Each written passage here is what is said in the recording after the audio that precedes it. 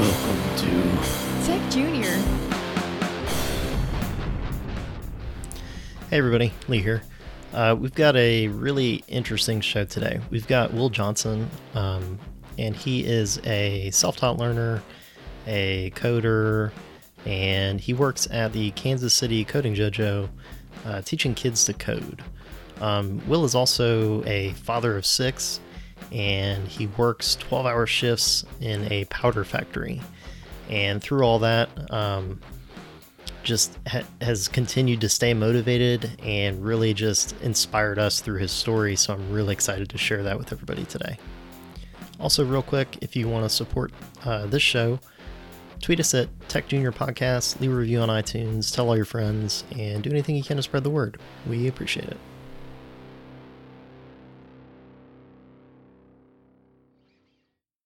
Welcome to Tech Junior. My name is Lee Warwick, full stack JavaScript developer. I have with me Eddie. Hey, it's Eddie, front end. And we've got a special guest. We've got Will Johnson. Will, if you could introduce yourself. Hey, what's up, everybody? First, I want to say thanks for having me. I'm Will Johnson. I am a front end developer who's doing self-teaching through different online resources. And for anybody that is familiar, how might they know you on Twitter, for instance? My Twitter handle is Will Johnson IO. And I do like a lot of tweeting. I give out tips. I help people. I do a lot of the code newbie chat. So that's mainly where you'll probably see me, either giving out some tips or doing a code newbie chat on Wednesday. Cool. And also you work for Coder Dojo in Kansas City, right? Yes, I'm with the Kansas City branch of Coder Dojo, which is a program to teach kids how to code and explore programming concepts. That's actually ran by Kansas City Women in Tech, which is an organization to, try to introduce more women into tech. So they got a lot of other programs, but I do the presentations for Coder Dojo KC. All right, fantastic. Cool. So we kind of want to dig into that a little bit later. But first off, I know you as the Fresh Prince of JavaScript off of Twitter, which I always get a little giggle whenever I see that. I just want to kind of talk about your social media kind of strategy for a little bit and kind of some wins that you've gotten from that. Okay, cool. No problem. I always forget that that's like my secondary name. But yeah, Fresh Prince of JavaScript. So as far as Twitter, usually when I talk about this, I like to use a quote from Seth Godin. It says that you can use social media to turn strangers into friends, friends into customers, and customers into salespeople, right? So with that, it's people that you don't know. You guys share a common interest and you guys become friends, right? And then when they become your friends, they turn into your customers, and not necessarily meaning buying like a product from you, but buying into what you say you are. So if you say, I'm learning JavaScript, or I'm trying to get a job, or whatever you kind of say to those people when you meet them, if they see it every day that you're doing the said thing, they buy into it and believe it, right? And then once they buy into it, they become your salespeople. So then they'll tell other people about you, like, oh yeah, he's doing XYZ. He works really hard. He's learning this. He knows that. So they'll make introductions and sell yourself with you, not without you having to do anything. And that's kind of been my experience with Twitter so far, since I've been tweeting my development journey. Yeah, so you're a self-taught developer, correct? Correct, yeah. I work 12-hour shifts at my job. I currently work in a factory. So I work like 12-hour shifts. So I wasn't able to go to like any of the boot camps here or any other like programs that we have like that. So I was like, I got to take this into my own hands. So I started doing self-teaching, and the reason I started using Twitter is because like I've been using like social media for a while. Like years ago, I had like a dance group, and we would do different stuff on social media to get like performances. So, I've opened up for like a few national artists and stuff through that. And then I had a YouTube channel for gaming. And then through the YouTube channel, I was able to get like really close with the developers of the game I was playing. I got featured on their website. Got sent like a free copy of the game like a week in advance and stuff like that. So I've been using kind of social media for a while, to kind of help me network and get myself seen in spaces where I wasn't seen before. Yeah, and you obviously reached out to us through Twitter, so Yeah. we're like, yeah, we'll talk to you. Cool. Well, yeah. So maybe you could tell us what's kind of the strategy that you've either developed or kind of learned through the years of using social media. Okay, cool. I say the first thing, because everybody starts at zero followers, zero, whatever. So first thing you want to do is just get in the habit of putting yourself out there. Like if I'm reading a book, I'll take a picture of the book and say what I've read in the book for that day. If I'm taking a course on Udemy or something, I'll take a picture of my laptop in the course, put it on there, say what it's about, or say what I learned from it. If I go to a meetup, I sit in the back, I take a picture of, the other people at the meetup and try to get the screen too, to say that I'm at a meetup. Like you constantly want to show that you're doing something, in that space. And then what happens is, so when you go to these meetups, you of course meet people. And then I just say, hey, follow me on Twitter, because a lot of times, when you're networking, finger quotes, you got to follow up and stuff like that. You kind of forget, or, it just, it seems like you're trying to do something, right? At least to me. So if they just follow me on Twitter, and then every day they see me doing something, then they build that trust, like, okay, this guy is serious about, what he's saying that he's doing. So it's kind of like a 1-2 punch. I'll post a bunch of stuff, meet people, tell them to follow me on Twitter, then post a bunch of stuff and let them see it without directly saying, hey, could you check this out or anything like that. I just let it naturally happen while they're checking Twitter. Okay. Is Twitter kind of like the main platform that you work with? Yeah, I like Twitter the best. I post stuff on LinkedIn too, but it's mainly Twitter, and Twitter is where I seen like the most success. Okay. It's funny that you you say that, and I've been looking at your Twitter page as we've been talking, but you got like 400 something followers, more than I have, for instance. More than me. Not in like the thousands or tens of thousands or anything like some people. But despite that, like you've had a lot of success using Twitter to build relationships and, and beyond. So it's pretty interesting. And then aside from that, like you mentioned LinkedIn, what I keep thinking of is I saw this this young woman on LinkedIn. She was posting projects that she was building as a front-end developer. And like every week or so, she would build something and post it to LinkedIn, and she would get like tens of thousands of hits. I think I know who you're talking about. Yeah, have you seen that? Yeah, I've seen it too. And then, a couple weeks into this thing, she's getting job offers, she's getting, all kinds of attention. And it's not like the projects that she was posting were really over the top or anything. They were very doable and kind of not mundane, but like nothing crazy.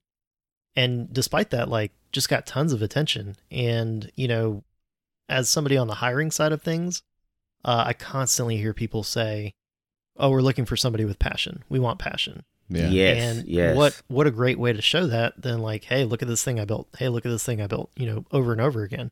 That really telegraphs to companies like, hey, this person likes developing and they're probably going to like doing it for us.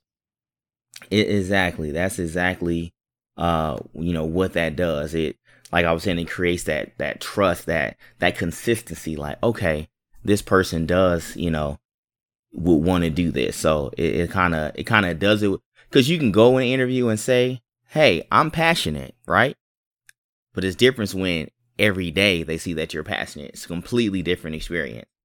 So that's, I think, why it's good to, put yourself out there. And plus, people respect that. It's scary, putting yourself out there, because, people can judge you or say that, it looks horrible or whatever the case may be. But like even that kind of makes you stand out, because you were bold enough to put yourself out there to the, 4 billion people that's, possibly could see it on the internet. So, I mean, that speaks volumes. Yeah. So, also, it's the internet, so someone's gonna say something. Yeah, you just gotta deal with it. Yeah, that'll happen eventually. But Not that that's excused or anything, but No, yeah. you're bound to run across it eventually. So yeah, do you have any recommendations or like tips for people out there that are developers and they're trying to like get into the developer community on Twitter, or what kind of strategies do you have for that? Sure. So, and also just to piggyback when you were saying about the follower count thing. Yeah, for me, it isn't about like having a lot of followers. It's about having deep connections with my followers. So if I could have 10 followers, if 8 of them is like we're deep and we're close and we can DM anytime, I'd rather have that than 20,000 people who we don't really communicate. So my goal is to have like deep connection instead of broad. That makes sense. But to back on the strategy, so one thing you can do is search, like go to Twitter search, type in the hashtag code newbie, right? And then type like how JavaScript or what JavaScript, right? And then that'll spring up plenty of tweets of people saying, how do I do this in JavaScript? How do I do that? Or, whatever, how Python, whatever you're working with. Or like how for each, like it'll be somebody in those tweets that show up asking a question that didn't get answered. And you can be that person to answer that question. So that's one way to and so you can get the to get the view out of it, even though that's not the important thing. The important thing is that you're actually helping someone. But in order for it to be seen that you're helping people, you want to do the quote tweet. Don't just reply, do the quote tweet so it'll show up in people's timeline. Okay. So, but yeah, that's one way. Just type code newbie, how or what or help. I think I did that yesterday. I think I typed in help and found someone asking some stuff about JavaScript. So that's one way, because you'll find people looking for stuff. Yeah, I like that. That's a pretty good one. Any other strategies for Twitter? I'm pretty novice myself at Twitter. I just kind of post whatever I'm doing, and then try and like maybe throw out some hashtags or something and hope that I get some attention.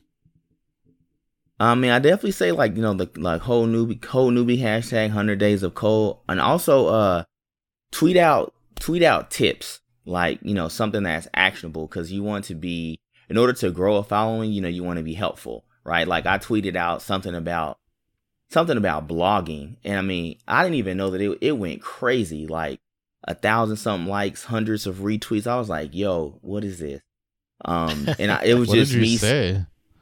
I can't. It was something about. It was like why you should blog if you're a developer, and it was just like because it shows you can communicate. And something. I wish I had it up. I can't find it. But it was like really simple, and I did not expect it to take off like that. Like if I'm being honest.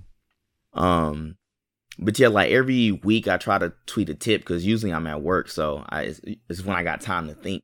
But I try to tweet out a tip. That's a good thing, and just help people. Like if you could do, like, so show what you're doing, right? So show, like, if you're new, right, trying to break in, show what you're doing, show what you're learning, show that you can help people by actually answering their questions, and then just tweet out like little, actionable tidbits. I think I did another tweet on networking about why you should network. And then that ended up getting tweeted by like the Career Karma account, and then Egghead retweeted it.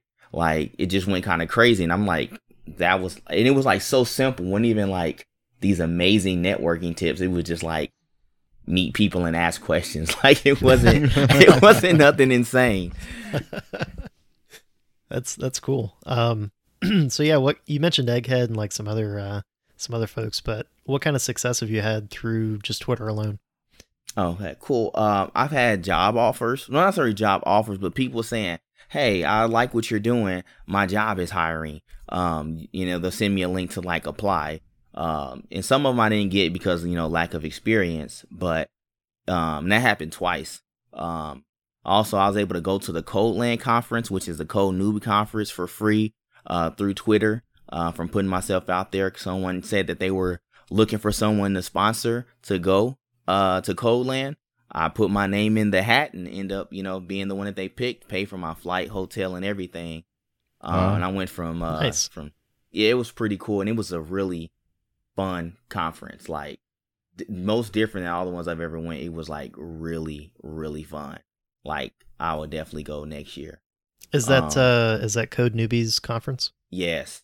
Okay, cool. And it was more about like the cool stuff you can do with code. So people was like really just showing these like really cool things that they made. Like it was like, and then they had like dance breaks. Like it was so fun. Like it was really fun. That's cool. What else have you kind of gotten accomplished through social media? I've also was able to get an offer to be an instructor for Egghead. I haven't had a time to do that yet, but I also got offered to be a reviewer who kind of reviews the lessons, like if Angular updates or something like that. They want to go through the lesson to see if the dependencies broke or something like that. So I get a chance to do that as well. And that was all through, what the co-founder of Egghead saw from, my constant tweeting. So yeah, it's like everything and everybody is really a tweet away. Like just my advice to anybody, really just put yourself out there and people will definitely respond to you. And then like another quote that I want to bring up, this one's fairly long, but it's one by Chris Rock. And I don't know if he really said this, but it was on Instagram as Chris Rock. It said, we'll let it slide. Yeah. But it said, I'd always end up broken down on the highway. When I stood there trying to flag someone down, nobody stopped. But when I pushed my own car, other drivers would get out and push with me. If you want to help, or if you want to get help yourself. People like to see that. So if you're out there going to meetups, going to conferences, learning, helping people, mentoring, all these things, people will want to help you. Like you won't even have to ask. They will want to help you. Yeah, cool. I like that a lot. That's a good one. Definitely. So I run a meetup with Eddie helps out a lot in Orlando. Mm-hmm. And what we see a lot of is a lot of people that are interested in code, but they kind of show up to the meetup and that's all we see, or that's all we hear from them. Mm-hmm. And then on the other end of that is people that show up to the meetup and they're building stuff constantly and they're like asking for help. Like, oh, I built this thing. Can you help me do this? And we're like all on top of that. Like, yes, absolutely. We'd love to help you. Hey, I redid my resume. Can you take a look at it? Yeah, absolutely. Send it over. Let me take a look. So I think you really nailed it with that quote. If you can just help yourself and kind of take the first step, then you're definitely more apt to get more help in return for that, as opposed to just like not whining, but sitting on the sidelines and kind of complaining about not getting a job or it's hard or yada, yada, yada. Yeah, exactly. That I kind of want to go back to Egghead.io a little bit. Sure. You said that you're not a full-time guy yet with a developer job, but you managed to get like an offer to teach Egghead courses. Can you maybe explain that a little bit? Well, it was just through me talking with the co-founder, and he just really liked the fact that I'm doing what I'm doing. Like I said, I work 12 hours at a factory. I have 6 children. I'm married. Oh my God.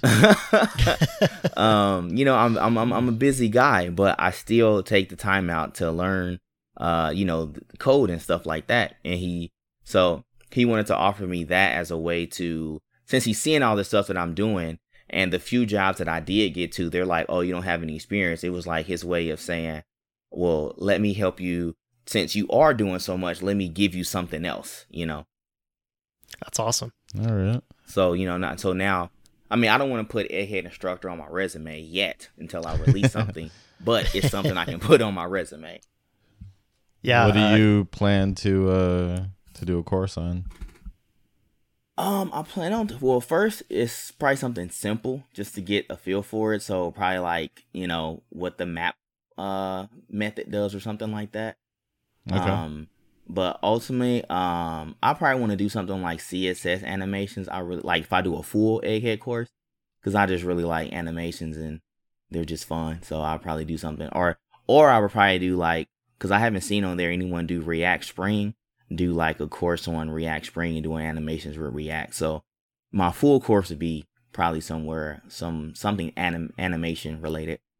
That's awesome. Yeah, Cool. let us know if that releases. Yeah. And we'll throw it on the show notes for the episode. Cool, appreciate it. Man, that's really cool. So the other thing that you do aside from being a dad and working all these hours, kicking butt on Twitter and self-teaching, you also work for Kansas City Coder Dojo? Yes. So what's the Coder Dojo, and what do you do for them? Okay, well, the Coder Dojo, it's a nationwide program. I don't know if it may be worldwide, honestly. And they basically have sessions where you can, sign up to have your own dojo and teach kids how to code using Scratch. That's kind of the introductory. So for that, I'm the presentation director. So I work with the beginners and I introduce them to Scratch. Like, what does this in Scratch? What does that do in Scratch?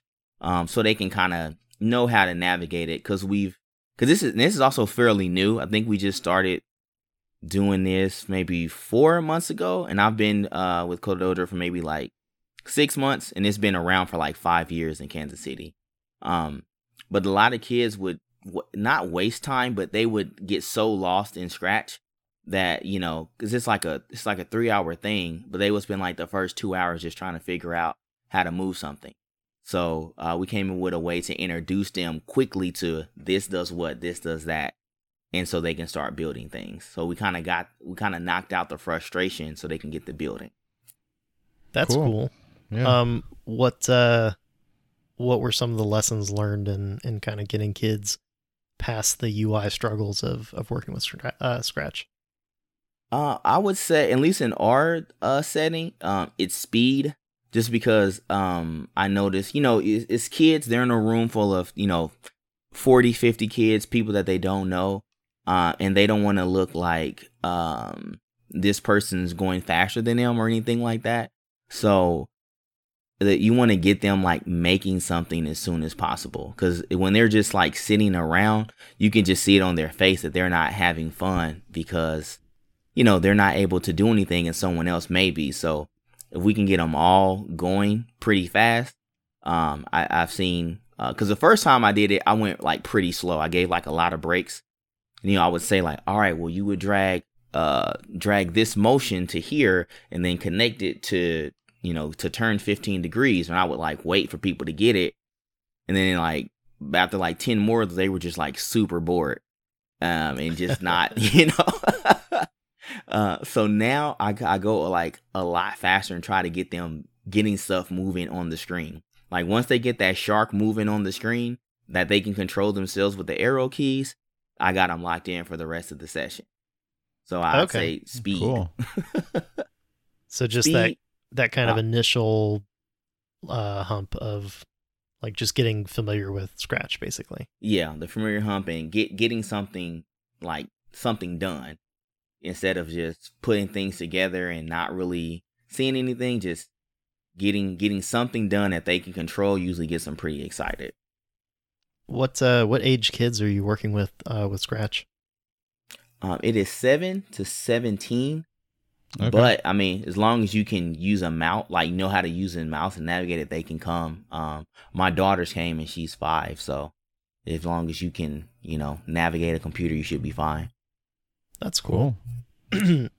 What do you guys build in the session? Is it like I think you said it was some kind of game with a shark? Yes, it's like a shark, and then there's a fish, and you have to navigate the shark around to eat the fish. And then once it eats it, it resets, and then you gotta. It's not timed or anything, but it kind of keeps score.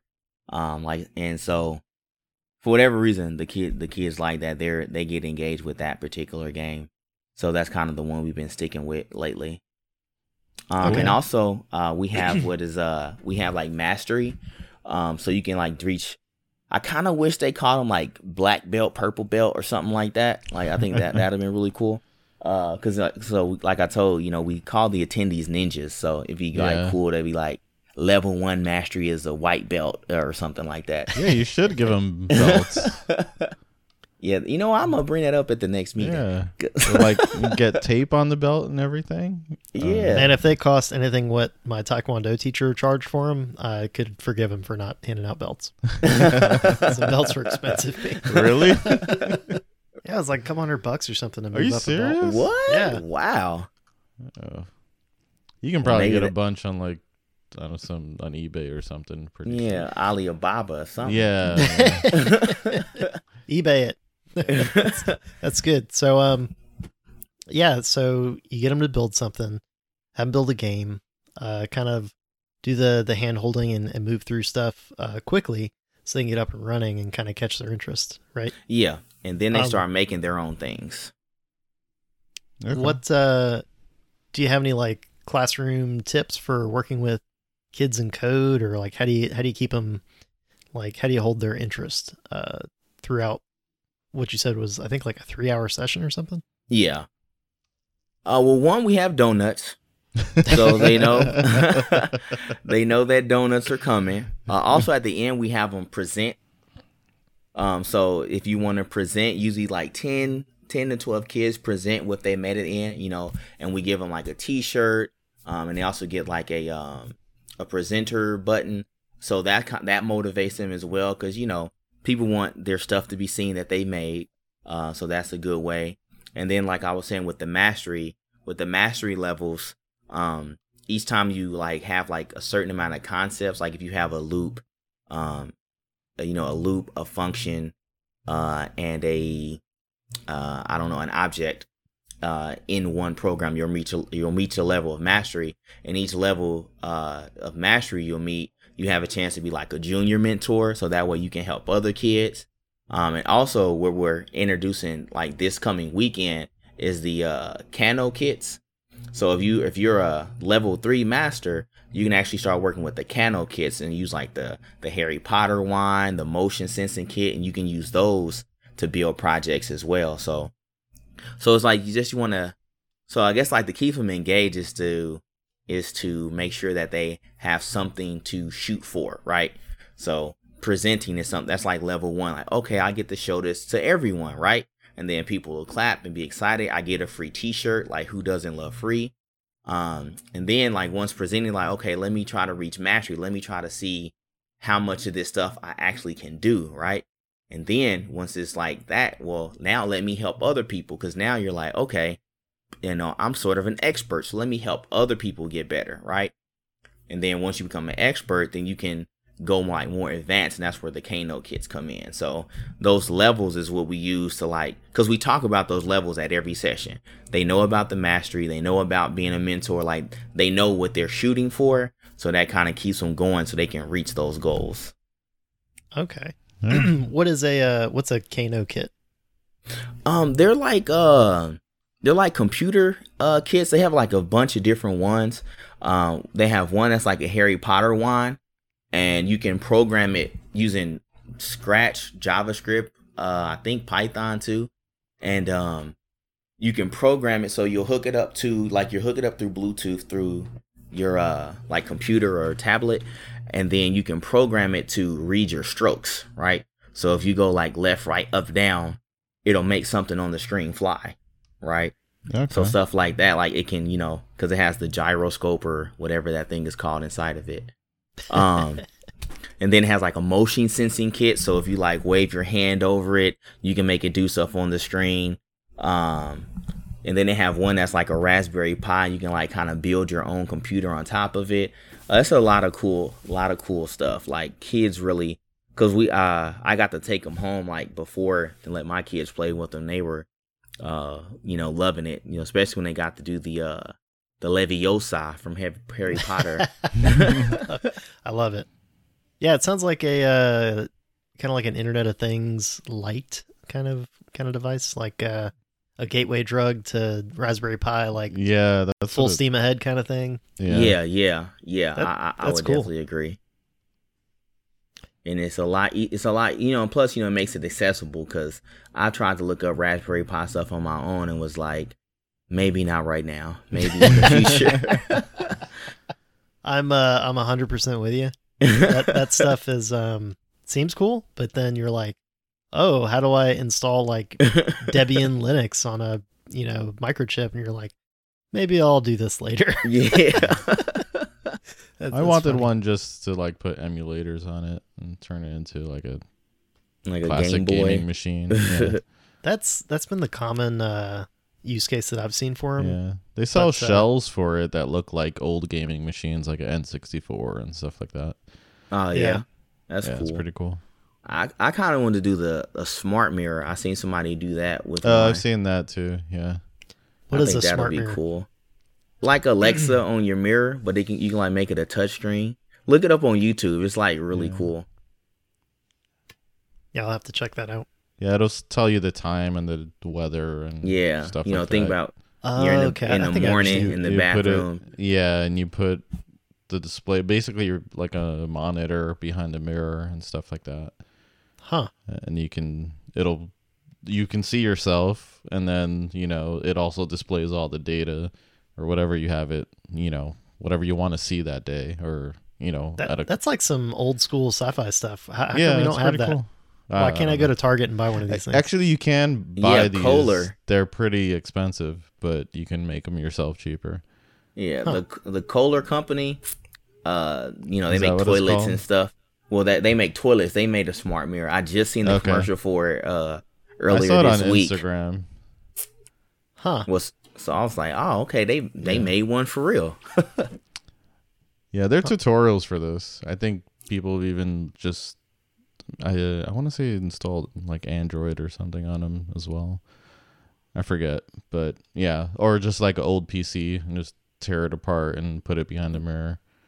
That makes sense. Yeah. So getting back to Coder Dojo, I know we kind of went off on like a Kano Kit derail there. What other tools do you guys use over there? I know you said you had other programs that kind of run concurrently with the Scratch class. Do you kind of talk to those other instructors, or are you familiar with kind of what those programs do?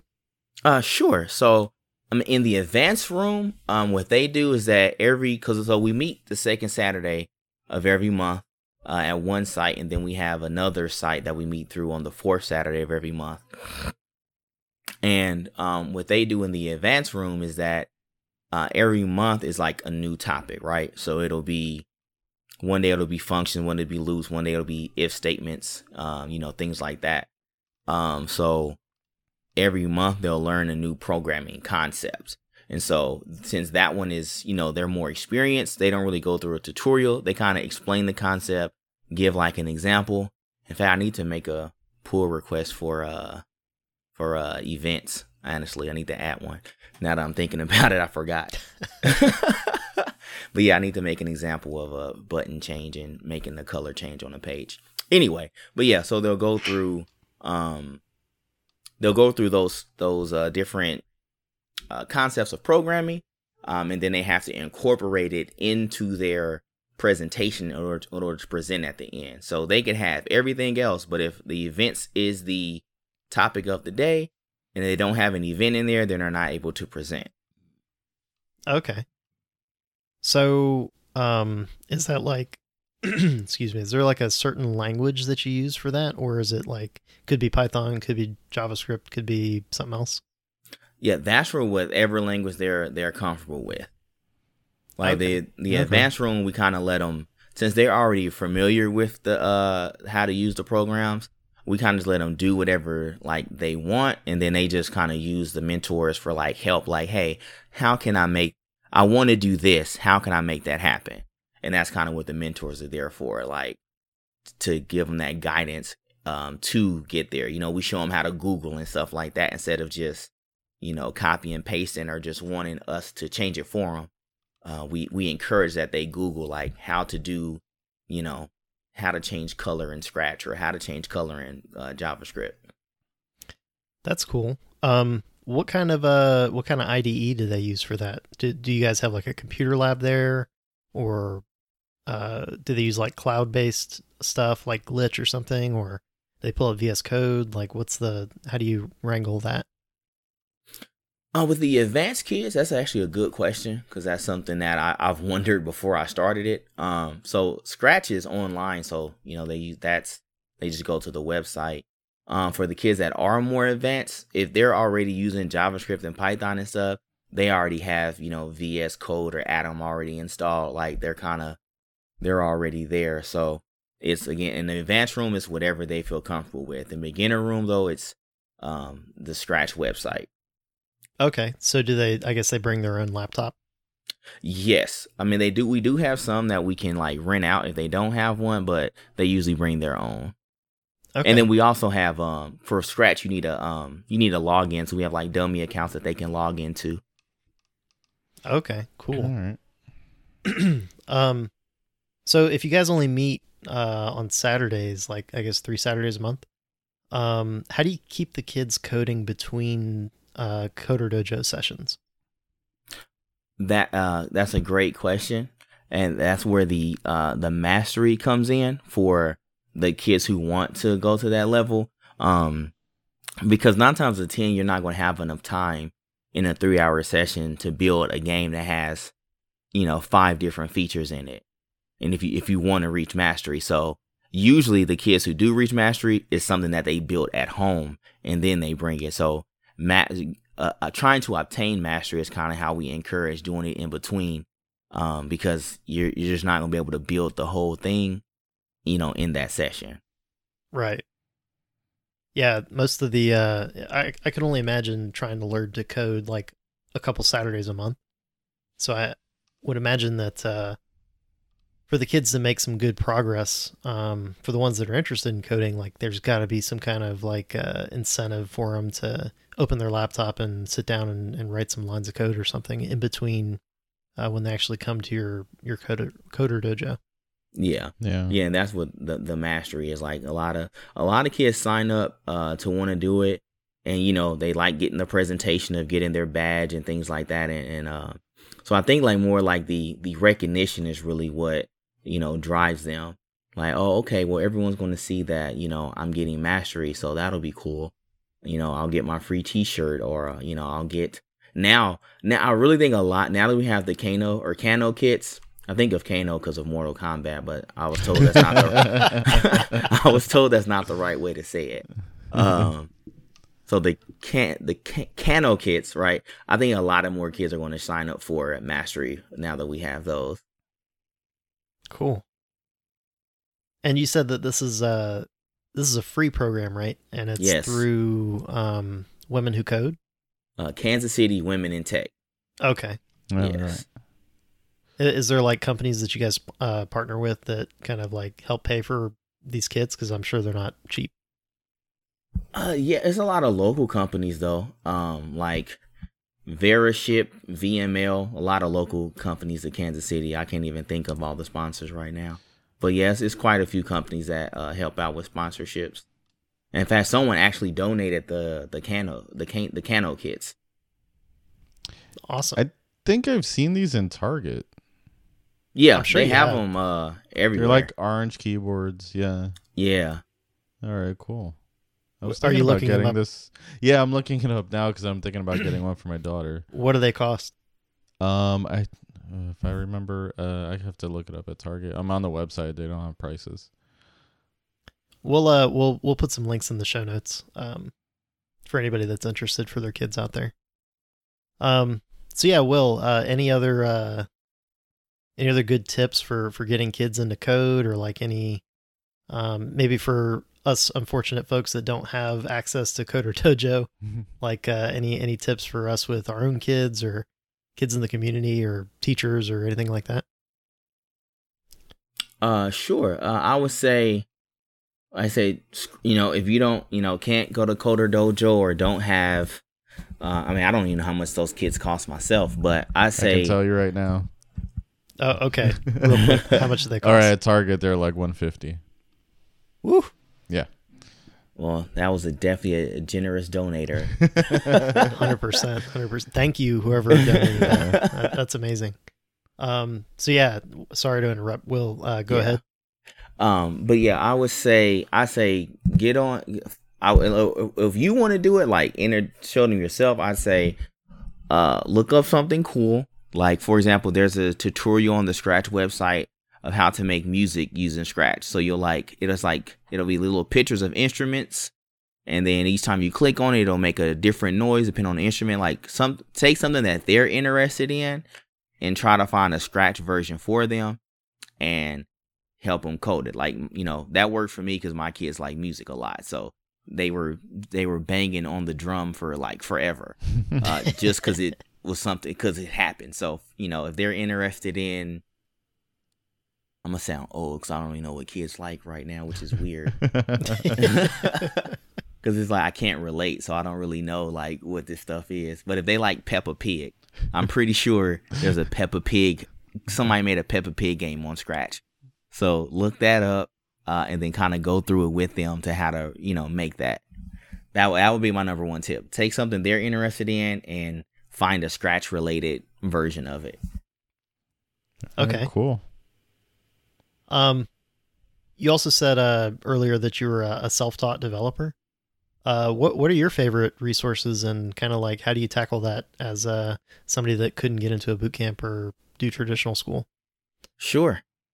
Well, the first thing I tell everybody is Practical JavaScript by Gordon Zhu. That is like one of the best like courses. It's free and it's one of the best courses out there. Like he breaks down debugging, that I've never seen anyone break down debugging using the debugger that he does. Like he shows like, he goes through the debugger and shows you like how a for loop runs, and you get to see like how it adds to the variable. It's like really like, yeah, I understood what for loops did, but like seeing it like that as the computer did it was like mind blowing to me. It like really made it sink. So Practical JavaScript, definitely like I would recommend. Also, of course, Udemy courses. So, the HTML and CSS course by Jonas, like Scheitelman, can't really say his last name. Sorry, Jonas. Then of course Colt Steele's course for I done just the front end part of that. So Colt Steele's course, Jonas's course, and also Treehouse. I started using them like in November, and I say they were really good. Like they were super helpful when it comes to me learning React. Just because they made everything really, really simple, and they showed like the behind the scenes of, what, React was doing. So that was like important for me personally to know, like, okay, this is what it means. Like I'm typing this, but it's really doing React.create element. Okay, that makes sense. This why that works. So I'd say Practical JavaScript, number one, Treehouse, and then Colt Steele's and Jonas Scheitelman's JavaScript and HTML and CSS courses. Are these free or are they low cost or? Well, Udemy has a sale like every other day. Yeah. So they're usually $9 to $10 of Udemy courses. Practical JavaScript is free. He does have a paid version called Watching Code, which I haven't done. And then Treehouse is $25 a month. Okay. As a self-taught person with a really busy schedule, like how do you find the time? That's a good question. So I go to sleep at 10 or 11, try to, and I wake up at 4:30 and I code before I go to work. Wow.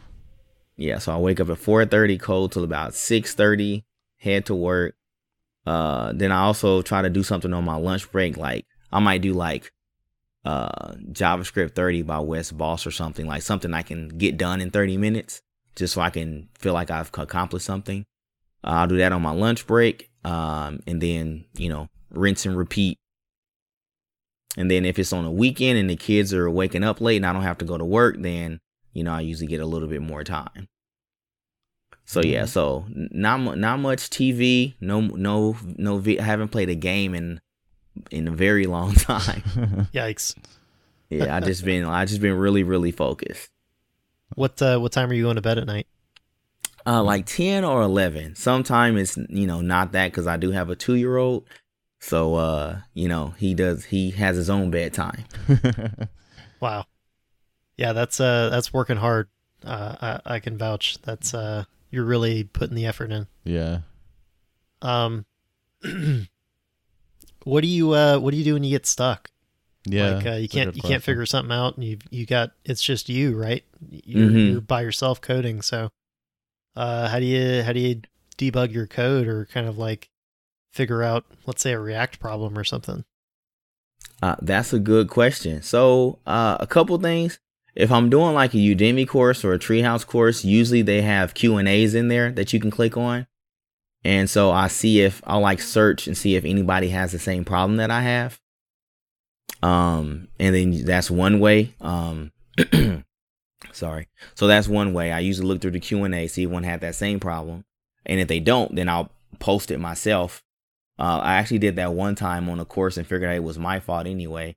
Because like everyone was like, it's like that should work or something. They were just like, I don't see why this isn't working. And I looked through, I was like, oh, it's my fault. It's not working. Or like I said, I've been, I think I started using Twitter really heavily in February. And so I have a pretty big network of people. So if I really need something done, like for example, just last week I was mentoring at a Angular workshop, and before the workshop, it was like 2 hours or like an hour or something before I started. I was trying to deploy something on GitHub pages. So I asked just one of the people I've met, and I was like, hey, why isn't this working? So they were like, oh, that's because you cloned it to the master. I forgot exactly what happened, but like I did the repository like in the like base folder of my computer as opposed to where the project was. Yeah. So he was like, yeah, you need to delete the JSON file and then run it again in the right folder. I was like, oh yeah, okay, cool. I've done that. So totally did an npmi in like the root folder of my computer or something. Installed some crap where it shouldn't have gone. So yeah, that's funny. I love it. Gosh. So you sound like you're pretty busy and you got a lot going on. What keeps you going back to this? Is it like a part-time job or a volunteer job with the Coder Dojo? Like why do you keep spending your time there and kind of putting time into even mentorship and stuff? Really, because it's fun and it's like the perfect intersection of my two passions. Like one thing I really love doing is helping people, right? Like, I mean, at one point I wanted to be a personal trainer. Like I just really like helping people like achieve their goals. So being able to like mentor, because programming is hard. So to have somebody there to be like, oh, it's so, like how I got help, like, hey, you're not dumb. You just made a mistake. We all do it. So to be able to like help somebody through that is like really satisfying.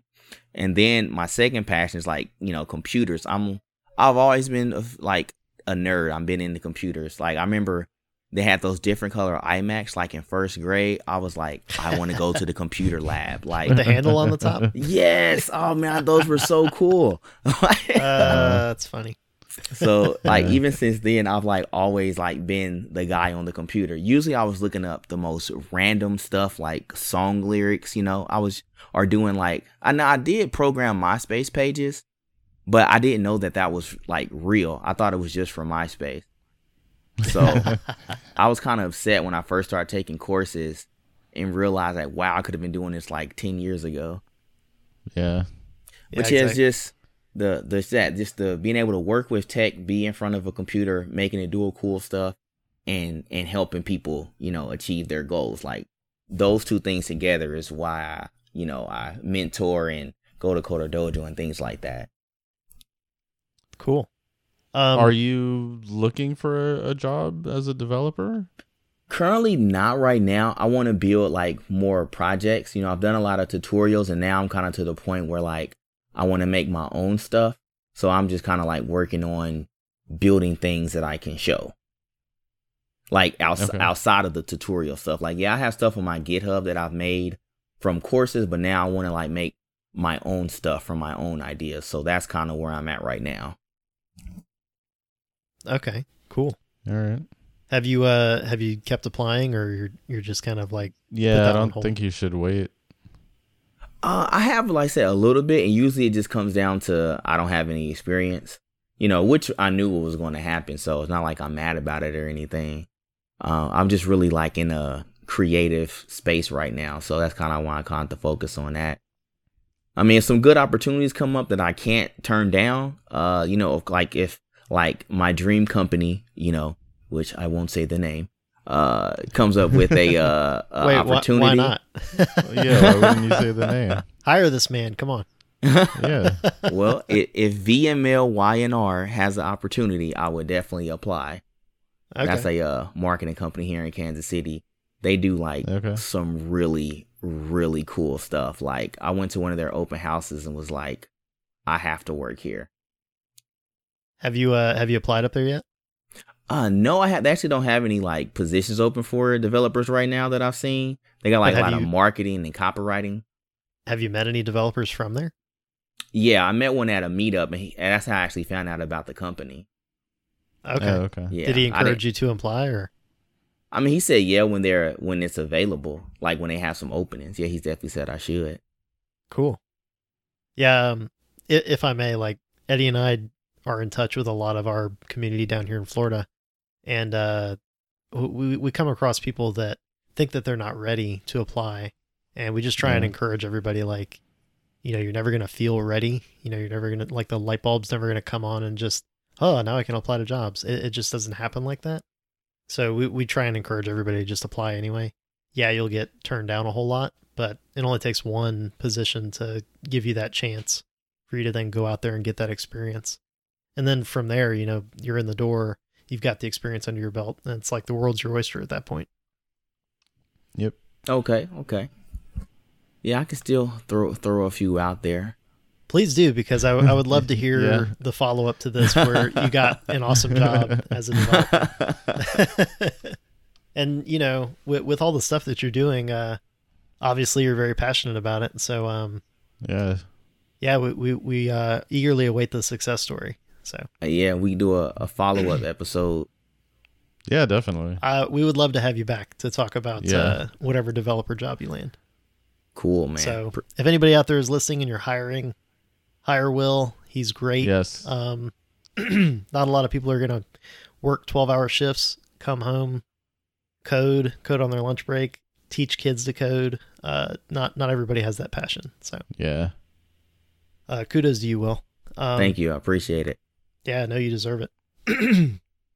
So at the end of every episode, we do a little, this is kind of sad because you already said you don't play video games. End of every episode, we do a little segment called Nerd Minute. So we just talk about books or movies or whatever that we're into lately. So I know games are off the table, but yeah. And he sounds so sad when he said that. I know. Any movies or anything or comics or whatever? Watch anything? Yeah, have you had the chance to do anything aside from code and work? Well, yeah, what I do for my off, I guess, like my wind down time is I'm into the Marvel movies. Okay. Cool. So I knew about the Nerd Minute, so I had something I did want to talk about. Fantastic. I'm real happy with the new Blade casting. Like Mahershala Ali is a great actor. I'm like, because Blade, that was like, I remember watching that and it was like, yo, this is so cool. It made me like vampires. Like, even though they was the ones losing, I'm like, I even like vampires. So yeah, I kind of wish they went with like a new face, really. But I mean, too. Yeah, he plays a good bad guy. That's kind of the. Who? I don't know. What I'm not super familiar with this actor, so what other roles has he been? He was Cottonmouth in Luke Cage. Oh, he was good. Yeah, he was great as Cottonmouth. He's a good bad guy. He was a bad guy in Alita too. Do you think they cast him because he looks a little bit like Wesley Snipes or something? Or no, he doesn't look like him. Does he have that kind of? I think because he's hot right now, and he just got he got an Academy Award recently. From what I heard, he also really likes the character and wanted to. He wanted this character, so yeah. Blade's kind of like an anti-hero, so yeah. I mean, I think he'll be great. I kind of wish though they went with the. Have you guys seen the first Purge? A long time ago. First Purge. Well, not like the first Purge, the one that's called the first Purge. The one. Oh, yeah, I know what you mean. The one that's like in Staten Island or something like that. Yeah, yeah. The guy that's like the bad guy / hero from there, I think he would have been like a good Blade. His name is like Yalan Noel or something. Like I think he would have been a good Blade. He has like the physique and everything. It would have been pretty cool. Yeah. Right. Okay. Yeah, I didn't catch that they were making even a new Blade movie. That's pretty cool. Yeah. I seen how. Have you seen how they announced it? No, I didn't even know Didn't about he it. walk out and put the shades on or something like that? Well, no. So here's kind of like that. So basically, they had everybody come out, like, you know, all of Phase 4. They had, you know, the Thor cast and a bunch of other people, the Eternals cast. And then he was like, guys, Kevin Feige was like, I didn't even talk about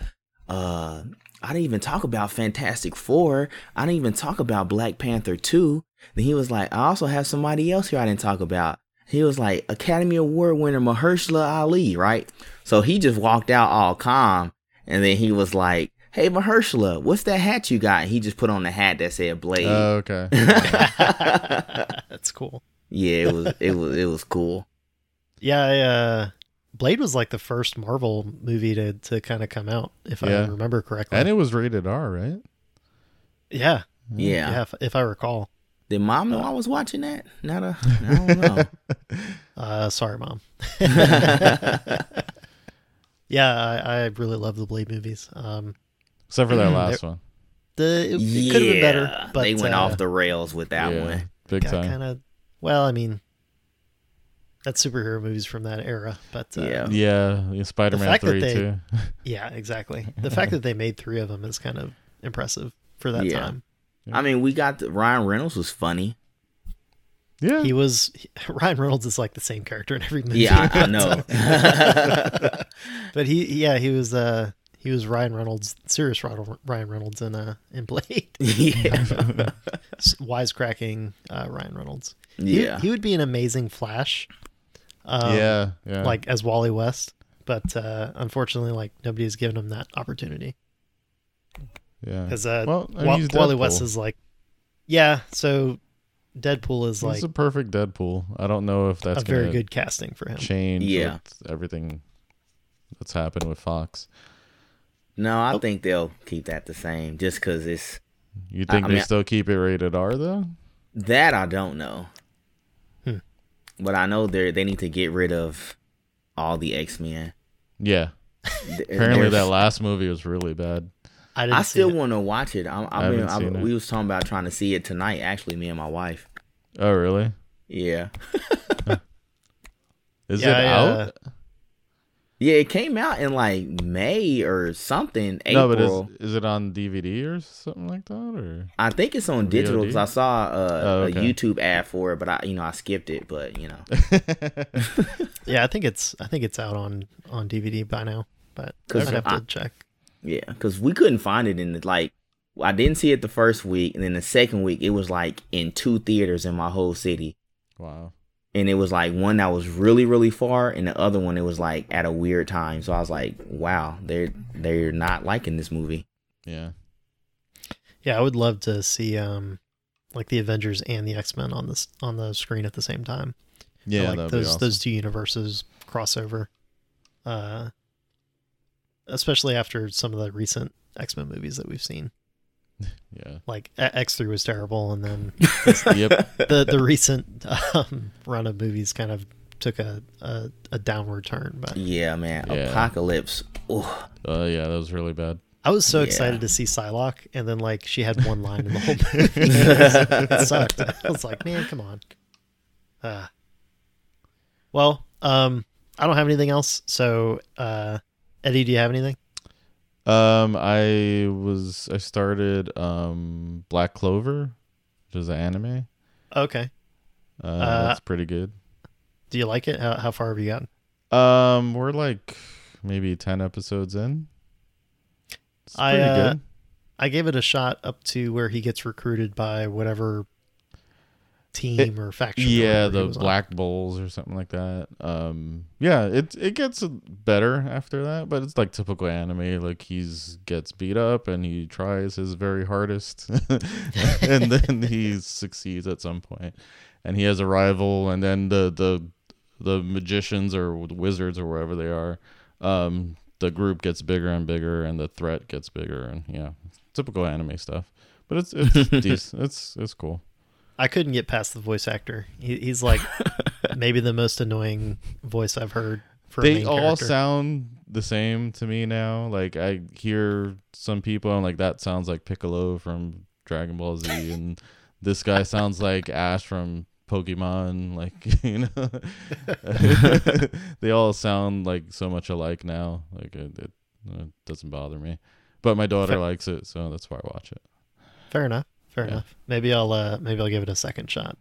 Yeah. Oh, I also finished the Shield Hero, at least as far as it's gone.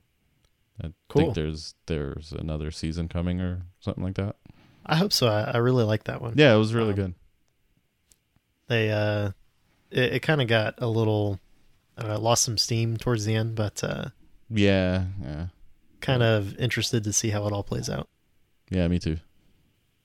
Cool. Well, I think we're gonna wrap it up there. Thanks so much for taking the time to talk to us, Will. Thank you. We loved having you on the show. No problem. And thanks for having me. I appreciate it. It was fun. Where can folks find you online? Do you have a website, or what? Maybe you can tell us your Twitter handle again. Sure. Twitter handle is Will Johnson IO. No dots or anything like that. And I also blog about JavaScript and CSS stuff on Medium, and that's willjohnson.io. Cool. Awesome. All right, Will. Thanks so much for joining us, and we will see you around on Twitter. All right, sounds good, man. Y'all have a good weekend. All right. All right, thanks. Bye.